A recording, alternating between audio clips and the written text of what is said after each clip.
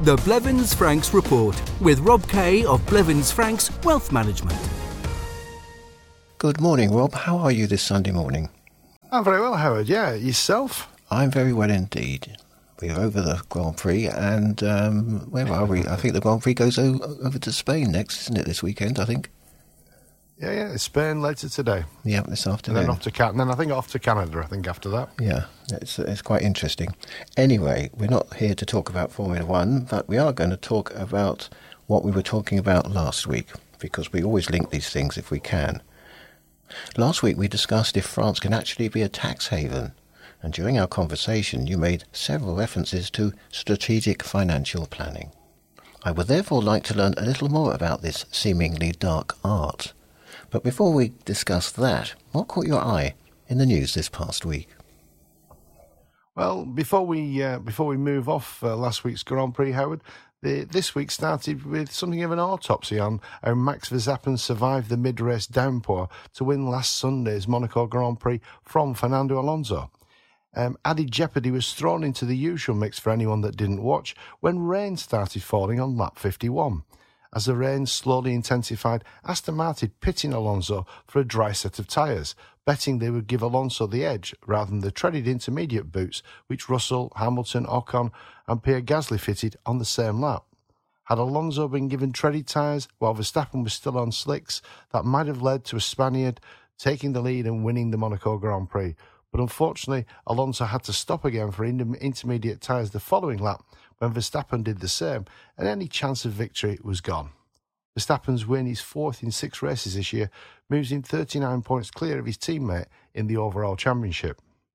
Away from Formula One, Wednesday marked what would have been Prince Rainier III's 100th birthday. Affectionately known as the Builder Prince, during his reign he extended Monaco's territory by almost a quarter, gaining 31 hectares from the sea, including 22 hectares that make up Fontvieille. In 1964, he moved the railway line underground, and building the Grimaldi Forum was another of his great achievements. Prince Rainier was also a visionary. He abolished the death penalty 19 years before France. He strengthened the Monegasque constitution in 1962, then further revised it in 2002. He ratified Monaco's accession to the UN in 1992 and to the Council of Europe in 2004. I'm sure that if he was still around today, Prince Rainier would have welcomed Monaco's involvement in the second summit of heads of state and governments of the European political community, which was held in Chisinau on Thursday.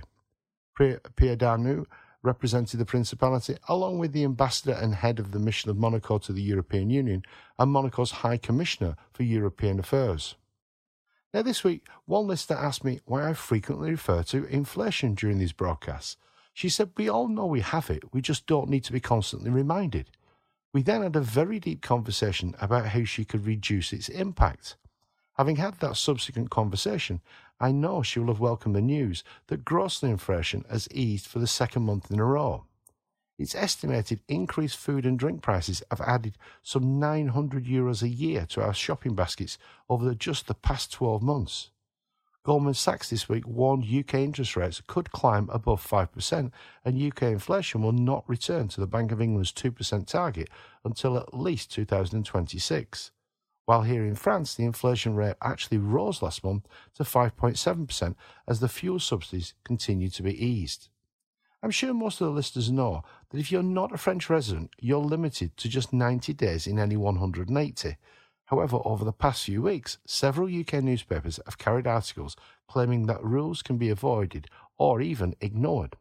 It's true if you're not working and you've no contact with the local authorities, France is probably unlikely to notice you've overstayed your welcome, and the prospect of a gendarme knocking on your door is probably unlikely. However, your problems will surface when you travel. Border guards will spot you arrive more than 90 days previous with no visa. Penalties for overstayers include fines, deportation, and importantly, an overstay stamp in your passport, which will make future travel anywhere in the Schengen zone very difficult. So our very simple advice is, don't believe these erroneous articles and stick to the rules. I wonder when the automatic system's coming in. They've postponed it and postponed it and postponed it, haven't they? Absolutely. Apparently it's now next year. Yeah. Well, that will make it more difficult. Absolutely. So, strategic financial planning, you use the term quite frequently, but what does it mean? Well, Howard, when I joined the financial services industry back in the early 80s, a long time ago now, we simply sold products. If you died, you needed life insurance, maybe to pay off your mortgage or provide your family with a lump sum, which would then provide them with income to replace the income that had died with you. You needed to set aside monies in a pension so you could eventually retire. Maybe you needed income protection, so if you were ill and you couldn't work, the family had an income. There was a vast array of different products, but they were all designed for specific situations. Now, of course, all those products were loosely linked together by default because they were all component parts to your finances, what we now describe as wealth management. As time passes, everything evolves, and the science behind financial planning and wealth management is now known as strategic financial planning, and it combines the relationship our assets have with the events that will impact us. Strategic financial planning is the glue that pulls financial planning and then ongoing wealth management together. This sounds quite systematic. Is there a process that you follow? Yeah, we have to follow a process, but that said, the process is certainly not a box-ticking exercise. We go on a financial journey with every client. Of course, we need to understand how their finances are made up, but more important, we need to understand what they want from their finances and what they want to achieve. The term financial objectives is something that is frequently bandied about in quite haughty terms, as though there is something wrong if our objectives are not clearly defined or crystal clear. In my experience, most of us vaguely know what we want, but our objectives are frequently not entirely thought through. That means strategic financial planning processes can be challenging because we have to look in the mirror and potentially face up to what we don't want to see. I'm frequently reminded that this is why some people don't actually go on the journey. Once we understand what someone has and what their priorities are, we then need to develop a strategy. I say strategy rather than plan because our strategies are regularly played out over several years. That happens quite a lot when people are planning to move to France, maybe from the UK, and they have various things they need to do before they leave. They may need to take or make changes to their pensions, maybe take their pension commencement lump sum. If they have UK ISAs, it's usually appropriate for them to sell them before they leave the UK. But it's not all about selling assets. A strategy frequently needs you to get your timing right. The UK tax year doesn't correlate with the French tax year, which can be an advantage if your strategy uses that advantage. If you simply arrive and get this issue wrong, it can be really quite costly. There are also differences between different tax systems, their respective allowances and tax thresholds. In the UK, the tax system operates on an individual basis, whereas the French system is based on the household. Everyone in the UK has an individual personal allowance, while in France the first band of income is taxed at 0%. UK residents still enjoy annual capital gains tax allowances, whereas the French did away with them probably 15 years ago now. When we take on work with someone who is already a resident, there are usually timing issues. Can you sell an asset before a key date, such as your 70th birthday? One situation I had to deal with recently was staggering the sale of assets over various tax years to avoid those clients paying the tax exceptionnel charge, and how to combine that with the use of an SARL de famille to improve the family's succession situation. Is the common theme here to help people protect their wealth? Yeah, protection is certainly a key consideration for most people, and especially for those retired expatriate listeners. Many of them have worked all their lives to give themselves the ability to spend some, if not all, their twilight years enjoying the benefits of the south of France. Now, protecting our wealth goes much further than just making sure we keep what we have, though. We need to make sure our money works as hard for us as we work when we're accumulating it, which it certainly won't do if you simply leave it sitting in a bank account. Even after the recent interest rate increases, cash is still paying us a pitiful level of interest. The real annoyance here is our trusted banks, well, there's an oxymoron if ever I've heard one, have our money on their balance sheets to use and invest as they see fit for their corporate profits, not ours, and they still apply bank charges when there's a transaction on our account. During inflationary periods such as the one we're currently experiencing, we owe it to ourselves to ensure, as Bill Blevins used to frequently say on these broadcasts, pay unto Caesar what is required, not a penny more. There is just no logic to paying more tax than we need to. I have no issue with paying what the tax money is owed, but I believe it's our duty to also use every allowance, tax break and strategy to maximise our wealth preservation. What are the key threats to our savings today? I don't think the key threats to our wealth have necessarily changed, Howard. They may look different, but below the surface, they're probably the same. We travel down our own very individual life roads, but when we look back, we've all encountered similar challenges on that journey. On a daily basis, we continually face an array of financial challenges which can be overwhelming. Governments have to generate income through taxation. They need a slice of our life profits to pay for all the services they provide for us while we live in their country. Governments, and specifically their tax authorities, are very, very creative. Their job is to continually come up with new ways to generate more revenue. Our responsibility is to ensure we don't pay a penny more than we should, just because the tax authorities have changed the rules of the game. More than ever before, we must also be conscious of personal attacks. I'm not really sure if personal attacks is a good description, but what I'm referring to are people who want to separate us from our money, thieves, robbers, chancers, and opportunists. As we saw during the pandemic, with the massive increase in online crime, this band of crooks constantly evolves. I hesitate to say this, but far too frequently, we can be our own worst enemies. Whether that's putting off doing something, continuing to do something because that's how we've always done it, or maybe even worse still, as one listener recently said to me, I've done it this way because that's what I've read about on the internet. Every week we come across people who are a financial danger to themselves. I sometimes wonder how we metaphorically manage to cross the financial road without getting knocked down. It never ceases to amaze me how some of us have had really important, challenging jobs, surgeons, nurses, engineers, but when we get home, we are really, really rubbish with our finances. And I nearly said the naughty C word then, Howard. Well, taking that into account, how does Blevins Franks help clients protect their wealth from those threats? The best analogy I can use to describe strategic financial planning is probably a jigsaw. Lots of people rediscovered their love of jigsaws during the lockdown.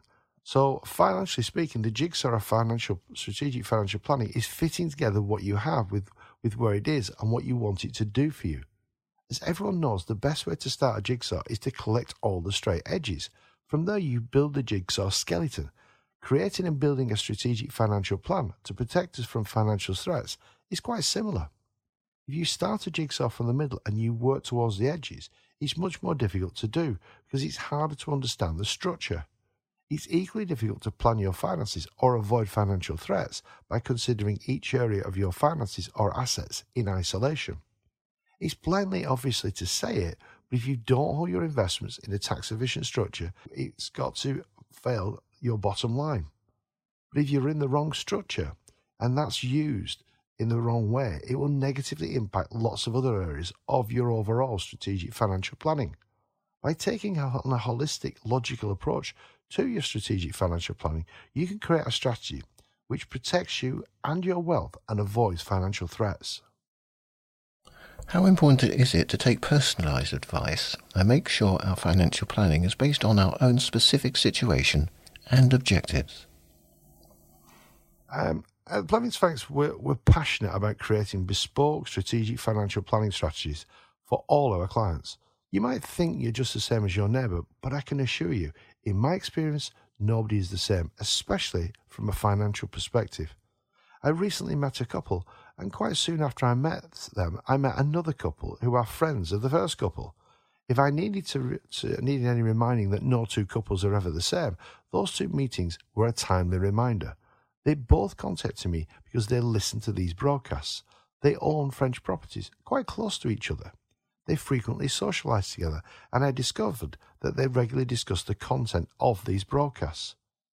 What they have also in common is something we frequently saw during the pandemic. Both of these couples spent lockdown living in their French holiday homes, and as a result, they decided to stay before the transition period closed, so both of these couples became French residents, rather than wait and arrive later when it became much more onerous.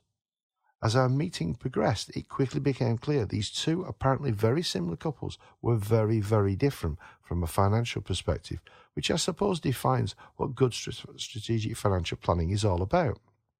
Through our discussions, we built up an in-depth understanding of what each couple wanted to achieve, but importantly, we also discovered what they didn't want. In this particular instance, it was very, very clear that financially, one of these couples needed to rethink their strategy because arriving as they had under the withdrawal agreement would ultimately cost them an awful lot of money. By looking at them individually, we were able to build a bespoke strategic financial planning strategy that was individual to both their respective situations. Finally, what advice do you have to help people choose the right financial advisor? I completely understand why that can be a challenge. How do you select one company over another when the edges are blurred to a certain extent? Every firm that deals with finances, whether it's a bank, a broker, a fund manager, or even a notaire, accountant or tax lawyer, probably sound like they offer the same or similar services. I'm sorry to say the challenge isn't getting any easier. UK financial services providers who before Brexit offered their services to French residents and French resident British clients in particular through passporting arrangements are now illegally barred from doing that. I was recently reminded of this issue when a client with UK premium bonds received a letter which told her she can no longer have her premium bonds because she doesn't have a UK bank account. NatWest had closed her account, or certainly given her notice that they're about to close her account, and their reason was she's a French resident and the UK is no longer a member of the EU. Blevins Franks has spent close on 50 years advising British nationals who want to settle in Europe. In June 2016, as we all know, the UK voted to leave. Over the past 8 years, we've devoted a great deal of time, resource and money to restructuring Blevins Franks to ensure that in this post-Brexit Europe, we're still around to continue advising our clients and provide advice to those who still want to move, despite the fact that the UK is no longer part of Europe. In truth, as a business, we didn't really have a choice. All our frontline people live locally, where our clients live. They don't fly in and out, which means they have a deep personal understanding of the same local issues our clients face day in, day out. I joined Blevins Franks back in the 90s because I believed they were the best European-based advisory firm for British nationals living in Europe. With Brexit now well in the rear-view mirror, I'm even more certain Blevins Franks are the firm to choose when you want to be advised by a professional, fully authorised cross-border strategic financial planning firm. That said, Blevins Franks is not a bank. We were born out of a UK accountancy firm, but we're not French accountants, and we're certainly not notaires. That said, people contact us because if you have a question about your money or finances, we're a safe pair of hands. We do what we do, but we know what we don't do. If you have a conversation with Blevins Franks, but you then need a notaire, a tax lawyer, or an accountant, we'll point you in the right direction. In fact, we'll be happy to make a specific introduction. So if you have a question or a query about something or anything financial, give us a call and speak to one of our partners. If we can help, or if we can't help, we'll know somebody who can.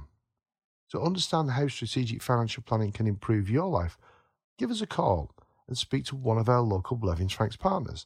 The initial discussion is complimentary, so it won't cost you a penny to speak to us. The telephone number of our Valbonne office is 0493 001780. That's 0493 001780. And if you live in Monaco or visiting our Monaco office is more convenient for you, our telephone number here in Monaco is 97775574. That's 97775574. And if you'd like to learn more about Blevins Franks or get in contact with us, you can do that via the website, which is www.blevinsfranks.com. Rob, always a pleasure. We'll talk next Sunday. Thanks very much, Howard. Enjoy the rest this afternoon, and I'll look forward to speaking to you next Sunday. The Blevins Franks Report. If you would like more information on any of the topics discussed in this programme, contact your local Blevins Franks office on 0493 001780 or riviera@blevinsfranks.com. Focusing on the big picture. At Blevins Franks, our financial advisors take a holistic approach. We get to know our clients, your family situation and objectives, and our integrated advice covers tax and estate planning, savings and investments, and pensions. We aim to consolidate many of your assets, keeping things simple for you and your family and heirs. Get in touch with your local Blevins Franks advisors today. Visit blevinsfranks.com. That's blevinsfranks.com.